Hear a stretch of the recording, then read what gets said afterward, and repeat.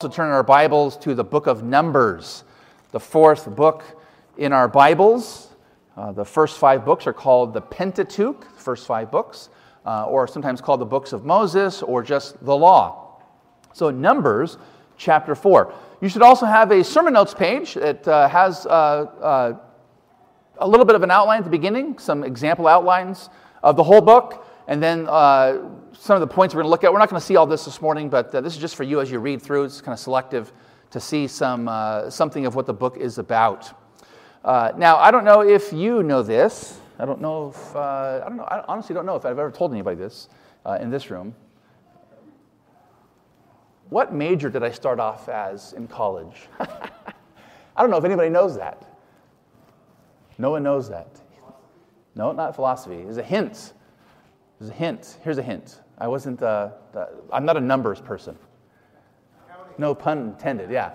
I was an accounting major, of all things. Can you imagine me as an accountant? I can't even imagine that. I can't even balance a checkbook. But I was an accounting major back in the day. It was a long, long time ago. Here we are this morning in the providential guidance of God over many decades. So here I am and here we are. And we turn our Bibles to this book of Numbers. This book full of numbers, these two censuses of all the males 20 years old and above, all the numbers of the Israelites and so forth. It's a book of many, many numbers. And the title of the book of Numbers, though, at least the Hebrew, the Jewish title is the fifth word in the Hebrew text is Bamidbar, which means in the wilderness. In the wilderness. And so that's the Jewish title of the book, is In the Wilderness. Later on, the Hebrew Bible was translated into Greek. That's called the Septuagint translation because there were 70, at least traditionally speaking, there were 70 translators. They put it from Hebrew into Greek because the Mediterranean world was a Greek-speaking world by that time after Alexander the Great had ruled and those who followed after him. And they gave it the Greek title of arithmoi.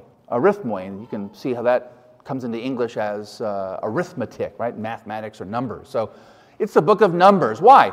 Because chapter 1, as you see there, right in front of you, if you have your Bible open, and then if you go to chapter 26, there are two censuses of the Israelites, full of numbers of all the males who were 20 years old and above, who were eligible to fight in Israel's battle. So we turn to this book of Numbers, or the book of In the Wilderness, and we see here this beautiful picture this morning of the good news of our Lord Jesus Christ. I should have mentioned, if you're new, this is our fourth sermon for the whole Bible. So I'm going to summarize for you, hopefully this morning, the book of Numbers, to encourage you to go read the book. Some of you maybe have read it ahead of time before today. Some of you, I hope, will go out and read it afterwards. On the outline I give you, there are three somewhat helpful outlines. It's not the easiest book to outline. As you're reading through it, you're kind of trying to figure out where things fit and where the sections begin and end and so forth. But you can see there are three little outlines. I hope they're somewhat helpful. There's a chronological outline that you can follow. And you see that there, chapter 1 to the middle of 10, and then 10 to 21 and so forth. There's a more geographical outline of the book. It's similar to that chronological one. And you can see the Israelites, they're in the wilderness of Sinai. Later on, they're in a region called Kadesh. And then eventually they move from Kadesh to Moab, and they're just on the precipice of the promised land. The next book is Deuteronomy, Lord willing, next Sunday.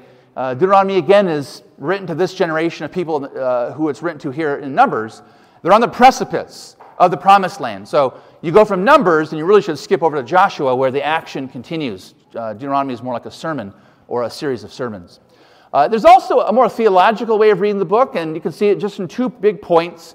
There are, based on the two censuses, chapter 1, the first census of that first generation that came out of Egypt, and chapter 26, the second census.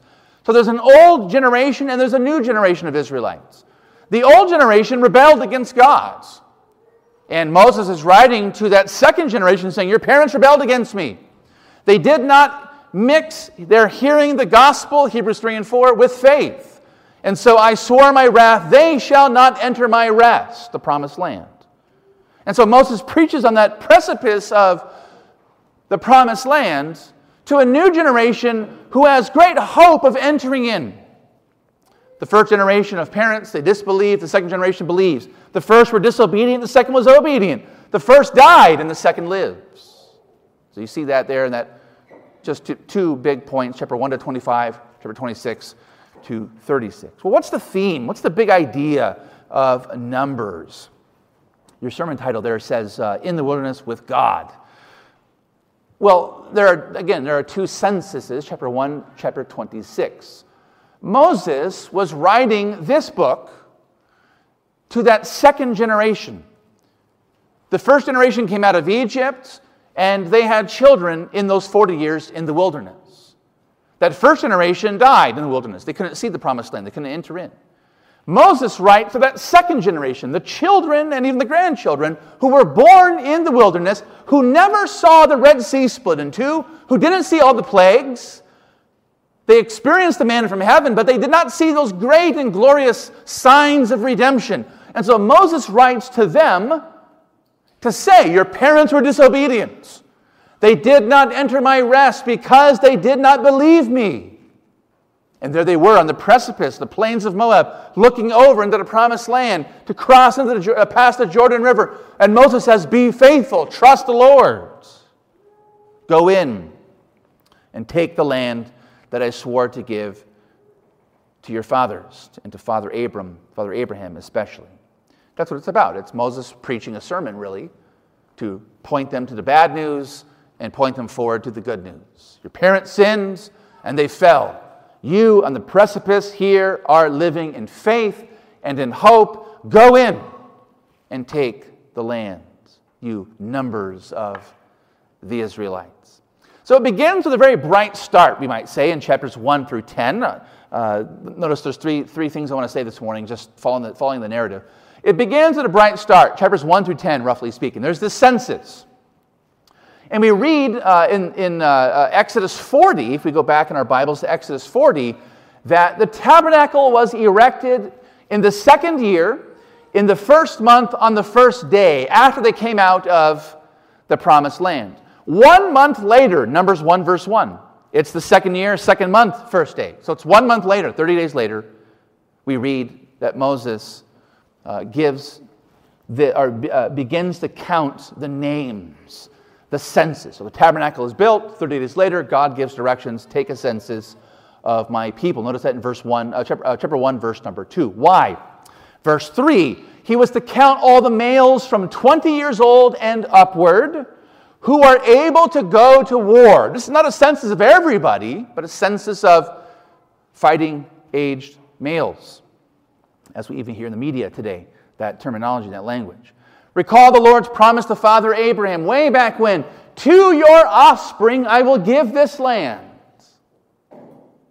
And that giving of the land, and that taking of the land, that possessing of the land, would incorporate the Israelites as the means of receiving it. They had to go in, they had to fight battles to receive this land. Remember, on the one hand, God says, I will give it, but now he's saying, take a census of fighting-age males and go take it.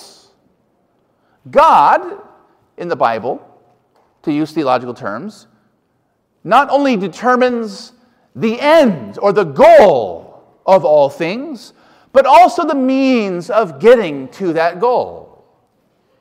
You know, it's one thing for us to say that we want to go on a trip this winter. Maybe we want to go skiing, or maybe we want to go see some family members who live far, far away. It's one thing to say that I'm going to be there, or that we're going to be there with them and celebrate Christmas, or we're going to do what we're going to do. But then you've got to get there. You've got to get there. There's got to be a way to get there. You've got to drive. You've got to take an airplane, maybe with possible multiple stopovers. So there's the end place that you want to get, but there's the means and the method and all the ways in which we actually get there. We see that here. God says, I'm going to give you the land, but yet you have to go in as an army and fight wars. In other words, the Bible, let me say unequivocally as your pastor, as a pastor of a Reformed church, that we typically are falsely accused of believing in fatalism or determinism because we believe that God chooses and that God determines the end of all things. We're not determinists. We're not fatalists. We believe that God has determined the end of all things and the means and the ways and the methods to get all things to that end. Amen? And we see that here. The end was the promised land. The means was counting up all the names, adding them all up, dividing them up into armies, into platoons, and to going out into the land and fighting the battle. Now, notice in chapter 1, verse 46, towards the end of that chapter, that Moses adds up all the numbers, and these are just the males who are 20 years old and above. There were 603,550. It's a big number, isn't it? I think Oceanside, Vista, Carlsbad is somewhere around 400 plus thousand. So roughly speaking, like this part of this Tri-City area and some. Maybe add in San Marcos or Encinitas maybe. It's a lot of people. It's a lot of people. And these are one of those passages, one of those supposed difficulties of the Bible that Scripture skeptics like to point out. These numbers are just too huge to be taken seriously. Because if there are males, if this is just the male, these are just the males 20 years old and above, 603,000 and some change, that means that there must have been at least 2 million Israelites out in the wilderness. The numbers are too big, too vast, too impossible to believe.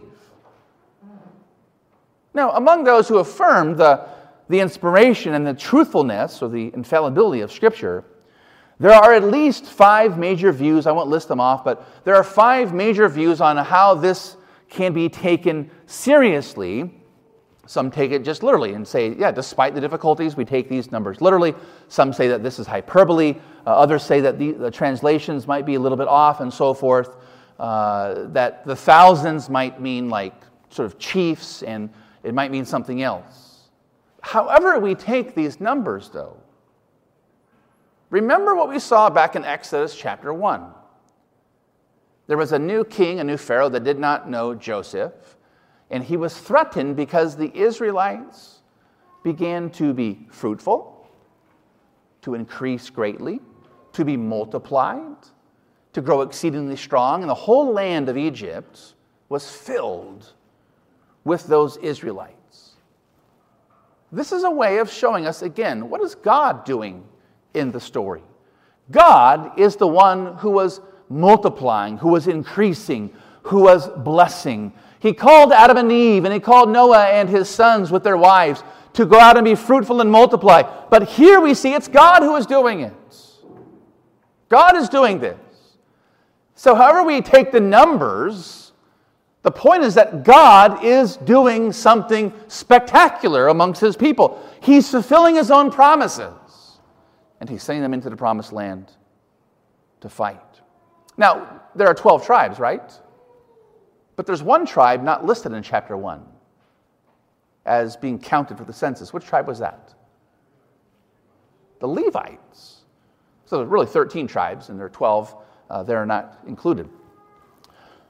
The Levites, why not? Why are they not included in the census of 20 males 20 years and above to go to war? Why were they not included? Well, remember that not all Levites are priests, right? There are the Levites, and then there are some who are priests. We'll come to that. But the whole tribe of Levi, there's something distinct about them. If you look in chapter 3, I'll just mention verse 12 and 13, and then also verse 40 to the end. But in chapter 3, we learn this, that the Levites were taken by the Lord in the place of the firstborn. God had sent that plague upon the firstborn of all of Egypt, from the Pharaoh's son all the way down to the animals. And any Israelite who didn't put that blood upon their doorposts, their firstborn sons will be taken too. And so they did that. They sacrificed the Passover lambs. They spilled the blood. They smeared the blood on their doorposts. The angel of the Lord passed by them, and they were saved. But then the Lord says this in chapter 3, that in the place of all the firstborn of the Israelites, who are mine, I own them. They are mine. In their place, I'm going to take the Levites. So instead of taking all the firstborn of all the tribes, the Lord takes the Levites, and he calls them mine, we read. They are mine, this particular tribe. So while the rest of the tribes go out to war, we read in chapter 1, verse 53, I mentioned this last Sunday, that the Levites were to keep guard, that Hebrew verb shamar, to keep guard over the tabernacle, just like Adam was to guard the garden in Genesis chapter number 2. Notice then, chapter 2, the camp of the Israelites. the camp. And maybe kids, one of you can draw me a picture and give it to me. You probably can't do it this quick, but maybe you can give me a picture later. Draw me a picture of the camp. Draw me a picture of the camp. The tabernacle, if you remember, the tabernacle is sort of this rectangular structure. And the entrance is on the east. So you would walk in on the east side, and all the way to the west side of the tabernacle, it's not very big, that's the Holy of Holies. The theological reason is because you turn your back on the sun. The sun was a god for the Egyptians and for most of the societies around them. You turn your back. You didn't pray to the sun. You turn your back on the sun and you worship the Lord. So the entrance was on the east, your back to the sun, you go to the west. That is where the Holy of Holies was. And in the middle of the camp was this tabernacle, and camped all around it on all four sides were various tribes. And we read about on all four sides there are 3 tribes on each of the sides. But how about the Levites? What about them? Well, there are 3 families of the Levites. There is the family of Gershon. There's the family of Kohath, and there's also the family of Merari. And they also encamped on various sides, the south, the west, and the north. But on the east side, only Moses, only Aaron and his sons, which at one point was 4 of them, but we saw last Sunday in Leviticus 10, 2 of them were taken up by God because of their false worship. So there are only 4, Moses, Aaron, and his 2 sons, Eleazar and Ithamar. They camp right in front of the entrance on the east side of the tabernacle to guard it. And to guard it not just from outsiders, but to guard it from Israelites wanting to take a sneak peek into the Holy of Holies and be killed because they did that. And so each of these tribes encamped around the tabernacle, and each of the Levitical tribes encamped around the tabernacle, and the various 3 camps of the Levites, the 3 families, they each had a responsibility. Some had certain parts of the tabernacle, like the curtains and the pegs, and others had other parts of the tabernacle, and others had the Ark of the Covenant, and so forth. But again, what's in the very middle of the camp? All the tribes and all the Levites and Moses and Aaron and his sons, they're all encamped and circled around it. But what's in the middle? What's in the middle again of the camp? Nobody knows what's in the middle of the camp. I just said it. What's in the middle of the camp? The tabernacle, people. Are we awake this morning? It's okay. You can say the tabernacle. The Israelites encamped all around what? The tabernacle. All right, there you go. The tabernacle. And whose tent was the tabernacle? The Israelites lived in tents. Who lived in the tent of the tabernacle? The Lord, right? The Lord of the Israelites lived in the tent. The invisible God who made himself visible to Moses on the mountain of the burning bush. The invisible God who made himself visible in the burning of the pillar of cloud and fire. Who lived among his people. He lived in a tent too. God, the Lord, this glorious God, he stooped down to live with his people who were literally homeless in a tent with them. He stooped down to their condition. He understood their situation. He lived with them. And in the fullness of times, brothers and sisters, we as Christians, we read our Bibles, we read the whole Bible. We read in the Bible that in the fullness of times, this very same God, the God of the burning bush, the God of the pillar of cloud and fire, this God became flesh, and that he tabernacled. John 1:14 says, he tabernacled, he dwelt amongst us, human beings. This is all pointing us forward to something greater, of course.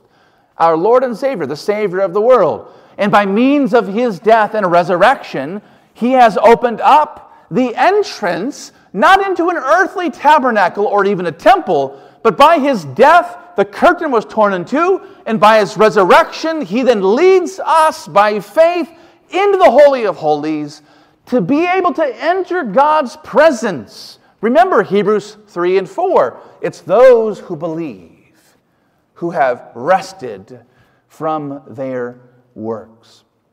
And it's by the Spirit, as the Lord is resurrected and as he ascends, he sends down upon us his Holy Spirit, who grants to us the gift of faith, and we trust in him, and we have access even right now into the very Holy of Holies, but also down here on earth, we might say. The Holy Spirit takes up residence within his Ecclesia, his assembly. Whenever you read about the congregation in the book of Numbers, that's the Hebrew term kahal, which is the assembly, the congregation. That's translated into Greek as ecclesia, which we translate as church. The Spirit of God takes up residence within his church, within his assembly, within his congregation. And so that the Apostle Paul can say that the church is the temple of God. And that the Apostle Paul can even say that you, individual Christian, are a temple of God, a temple of the Holy Spirit. So we have access into the heavenly Holy of Holies. We are a temple as the church. We individually are temples of the Holy Spirit. And one day this great God is going to return. He's going to purify the world. He's going to remove all the sin, all the injustice, all the frailty, all the fallenness, all the death, all the pain. He's going to remove it all, and he's going to make a new heavens and a new earth. Where's the temple going to be on that new heavens and new earth? There is no temple, right? The whole thing is the temple.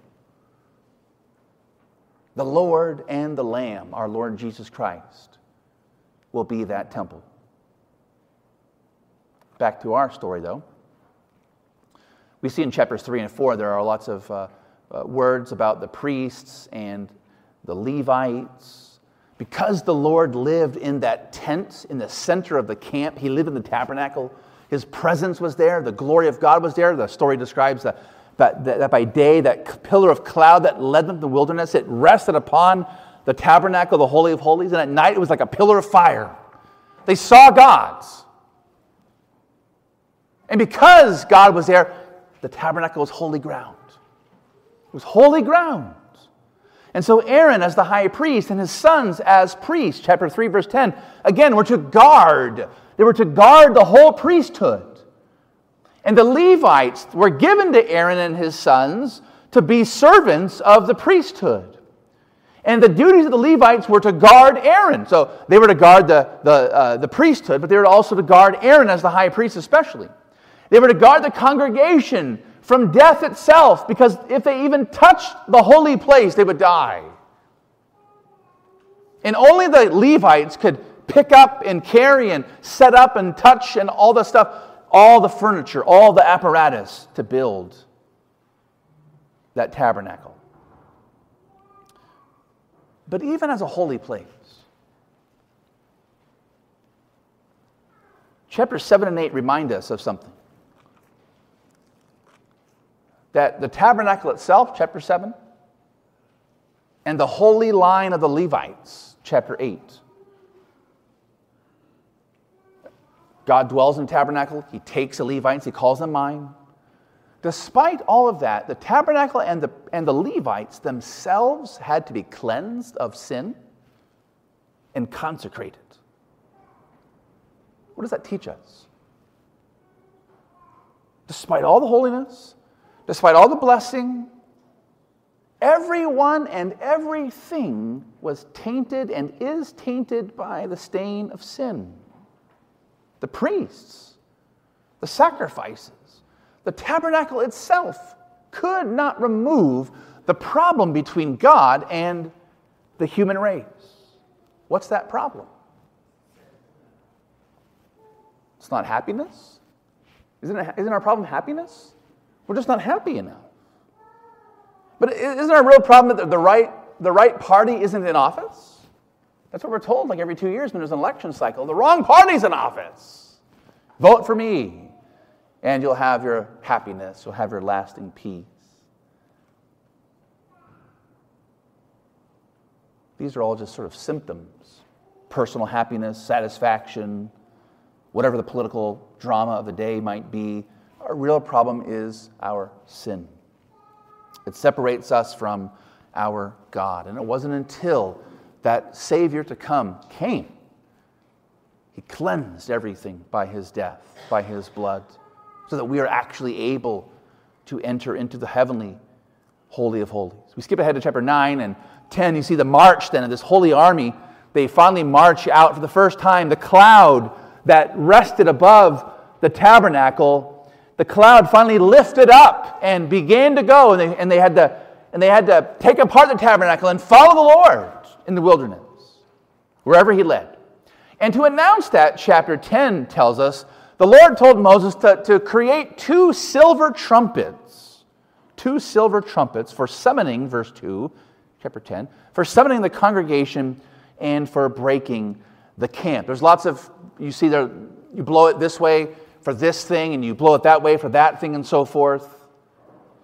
It was meant for a summoning of the people. And they followed the Lord, we are told. Notice this was year 2, month 2, day 20. So less than 1 month after the census was taken, the cloud lifted up, the trumpets were blown, the Lord began to move, and the people followed him. It's interesting, in chapter 10, verse 33, that we read this: the ark of the covenant of the Lord went before them to seek out a resting place for them.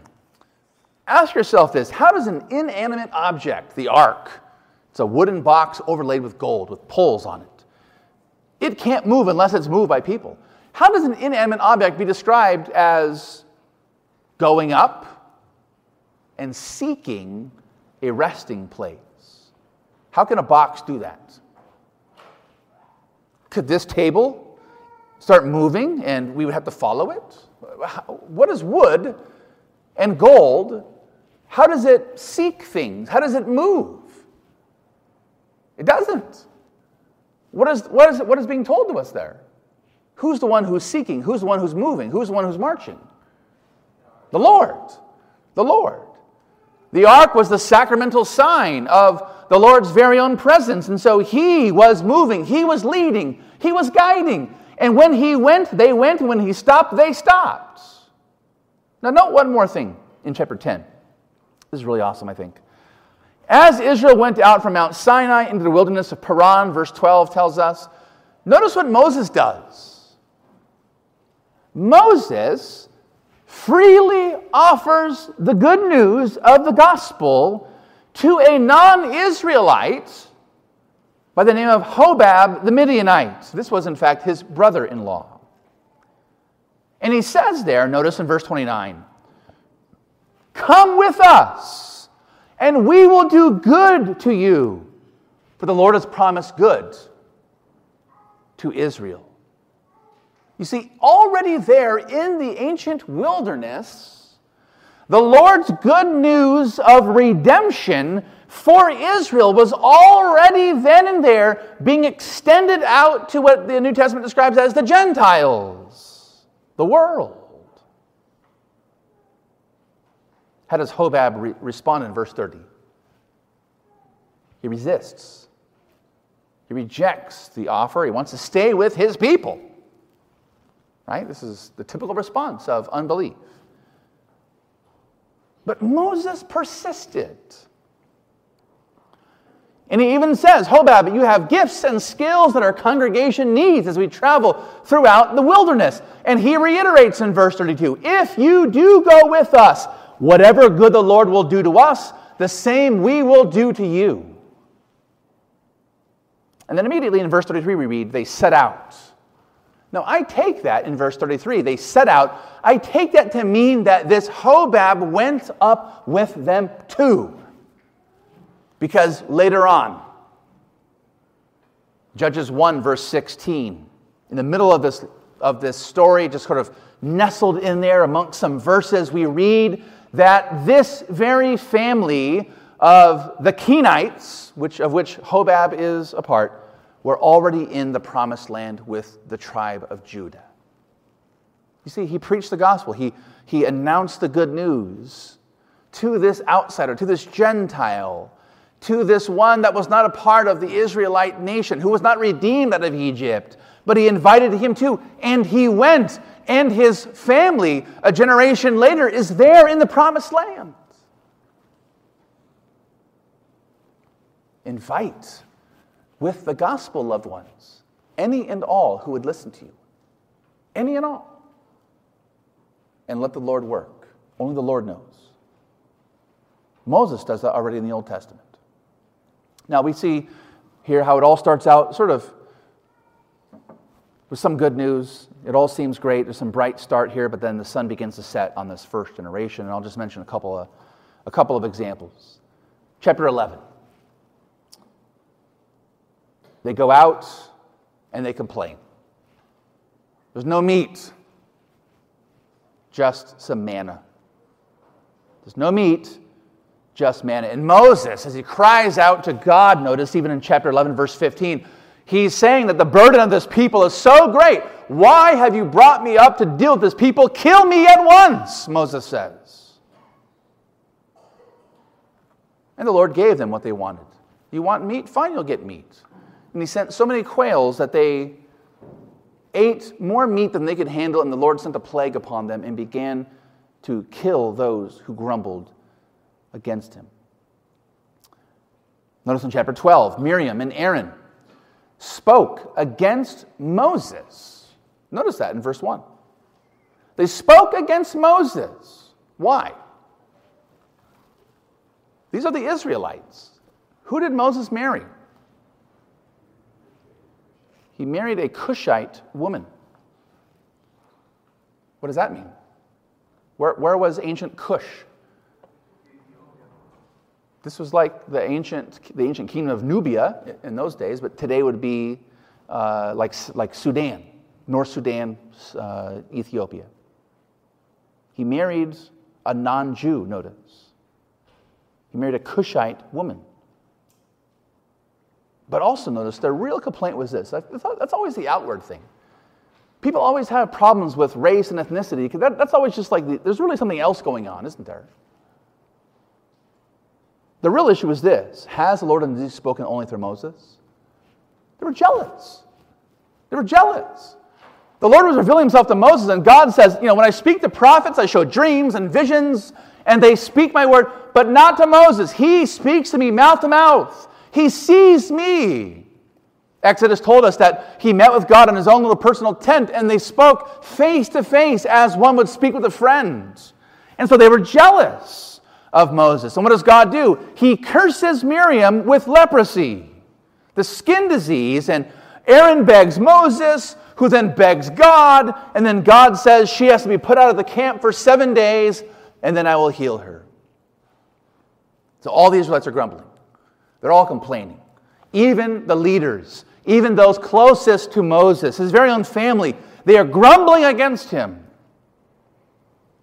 So he sends the spies out, chapter 13.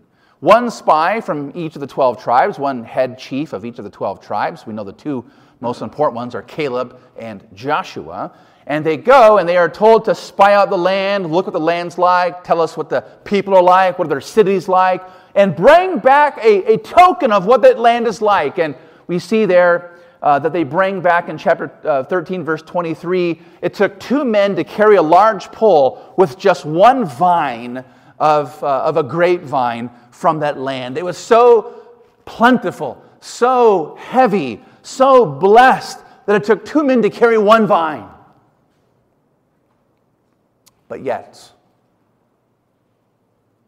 10 of the 12 gave this bad report. The people are strong. Verse 28. The cities that are fortified are very large. Besides, we saw the descendants of Anak there, the Nephilim. We saw them way back when in Genesis chapter 6. These giants live there. And we seem to be like grasshoppers. But only Caleb's report, at least as it's reported here, we know of Joshua too, but Caleb is reported as saying something different. By faith, he says in verse 30, let us go up at once and occupy the land, for we are well able to overcome it. That's why he and Joshua get to go, and the rest don't. And so God says they can't go in. All the congregation, though, in chapter 14, they all raise a loud cry. They grumble again against Moses and Aaron. Would that we had died in the land of Egypt, or would that we had died in this wilderness. Let us choose a leader and go back to Egypt. How do you think Moses and Aaron responded to that? They fell on their faces, verse 5. What did Joshua and Caleb, the good spies, do? They tore their clothes, right? They're in utter shock, an utter lament. God, do not judge us. Do not listen to them. And then Joshua and Caleb say that everything is going to be all right because we have one thing going for us. Look at verse 9.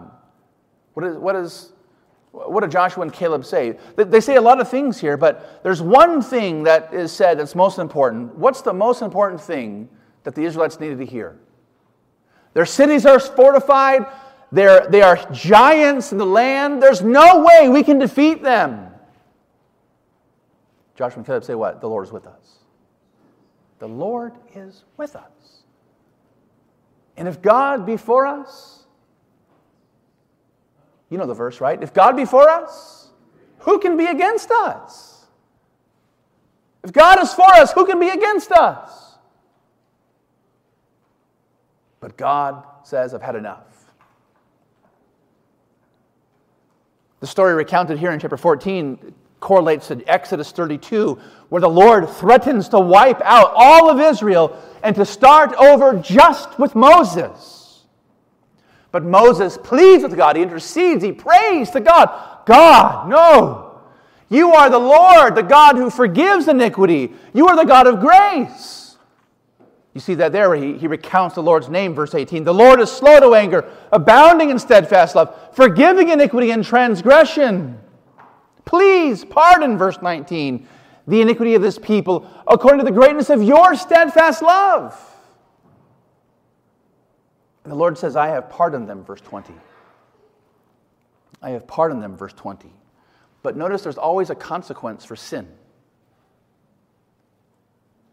And the consequence was that while those spies were in the land for 40 days, spying out the land, for every day they were there, not believing me, they're going to have 1 year of wilderness wandering. And they're going to wander around until that one generation that did not believe me, until they all fall in the desert and die. I forgive this sin, but they are all going to die. God is holy. God is just.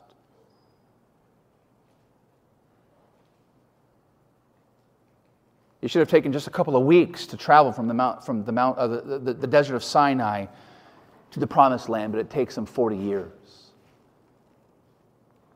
So they can't go in because of the 10 men, the 10 spies who give a bad report. They're giants, their cities are huge, there's no way we can take them.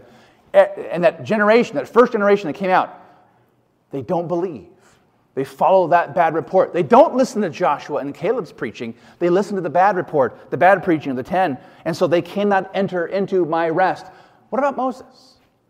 What about Moses?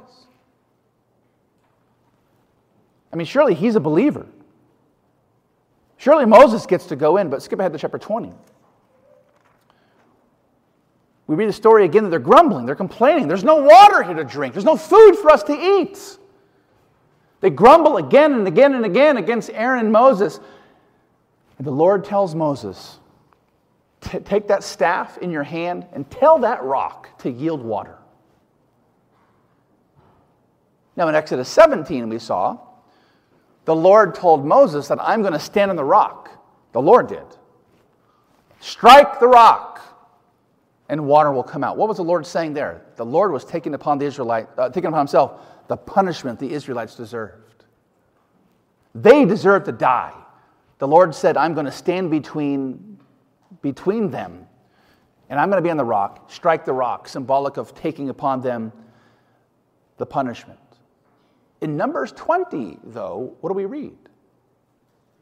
Moses struck the rock how many times? 2 times. 2 times. Why? It seems like he did so in anger. He did so in anger, but he did so distrusting the Lord. Notice, because you do not believe me, the Lord says, verse 12, to uphold me as holy in the eyes of the people. Therefore, you shall not bring this assembly into the land. The story reminds us that God's people didn't enter their rest way back when. The call goes to us to still turn. To turn from that first generation's unbelief. To turn in faith and to trust the Lord, whatever He says. They didn't enter the land and its rest, but there still remains for us, Hebrews tells us, there still remains for us a rest, a Sabbath rest. And those who believe have ceased working, and they enter the rest that God has. One more example, quickly here, chapter 21, verses 4 and following. Again, the people became impatient. Again, they spoke against God. Again, they spoke against Moses, verses 4 and 5. They were going out into the wilderness, and again, they complained, they grumbled. There was no water to drink, there was no food. All there was this manna. And the Lord, in this time, in this occasion, the Lord sent fiery serpents, meaning they bit them. These are poisonous snakes. They were bit, and it felt like their bodies were on fire. And many died, verse 6. Now, some acknowledged their sin, in this case at least, and begged Moses to intercede with the Lord, which Moses did. What did the Lord tell Moses to do this time? Make a fiery serpent. We assume it's out of metal. And set it on a pole. And everyone who is bitten, when he sees it, shall live. Does that sound familiar to you? Does that sound familiar? It's a really strange story, isn't it? The very curse becomes the Lord's means to bless. These snakes bite. Their bodies fill with venom, and they die. And some are about to die, and they're crying out, "Help us!" Moses prays. The Lord says, make this fiery serpent, put on a pole in some form or another. And the very thing that cursed them now becomes a thing that blesses. All those who look and see the serpent will live. So all the way back in the garden, God threatened, the day that Adam and Eve ate of the tree of the knowledge of good and evil, on that day you shall surely die. Death is the ultimate curse of the human race. But it's through death that we find life, isn't it? It's through the curse that the blessing of God comes to us. And we read these words. Our Lord Jesus Christ, who no doubt knew his Old Testament better than anyone else who ever lived, said this in John 3, as Moses lifted up the serpent in the wilderness. Listen to this. As Moses lifted up the serpent in the wilderness, so must the Son of Man be lifted up. So what is Jesus saying that he's like in the story? Is he Moses or is he the serpent? He's the curse, isn't he? What's the purpose of that? That whoever believes, verse 15, whoever believes in him, the Son of Man, the one who's lifted up like a serpent, the curse, that whoever believes in him may have eternal life. Whatever it is that has bitten us, as it were, and we feel that fiery sting, we know that we're going to die as human beings. It's appointed for man to live once and to die once, and then comes the judgment. We're all going to die. That's the bad news. The good news is that one has died already for you. And if you just trust in him, as it were, look at him, you will live forever. Just as Moses lifted up a serpent in the wilderness, and all those who looked at it lived, so must the Son of Man be lifted up upon the cross and die, so that all who look to him won't die, spiritually that is, but will live forever. The book ends with some glimmers of hope. So it begins in a bright way. Then we see the sun setting, so to speak. Then it has some glimmers of hope. And I mentioned a couple of them there on the outline. You have the daughters of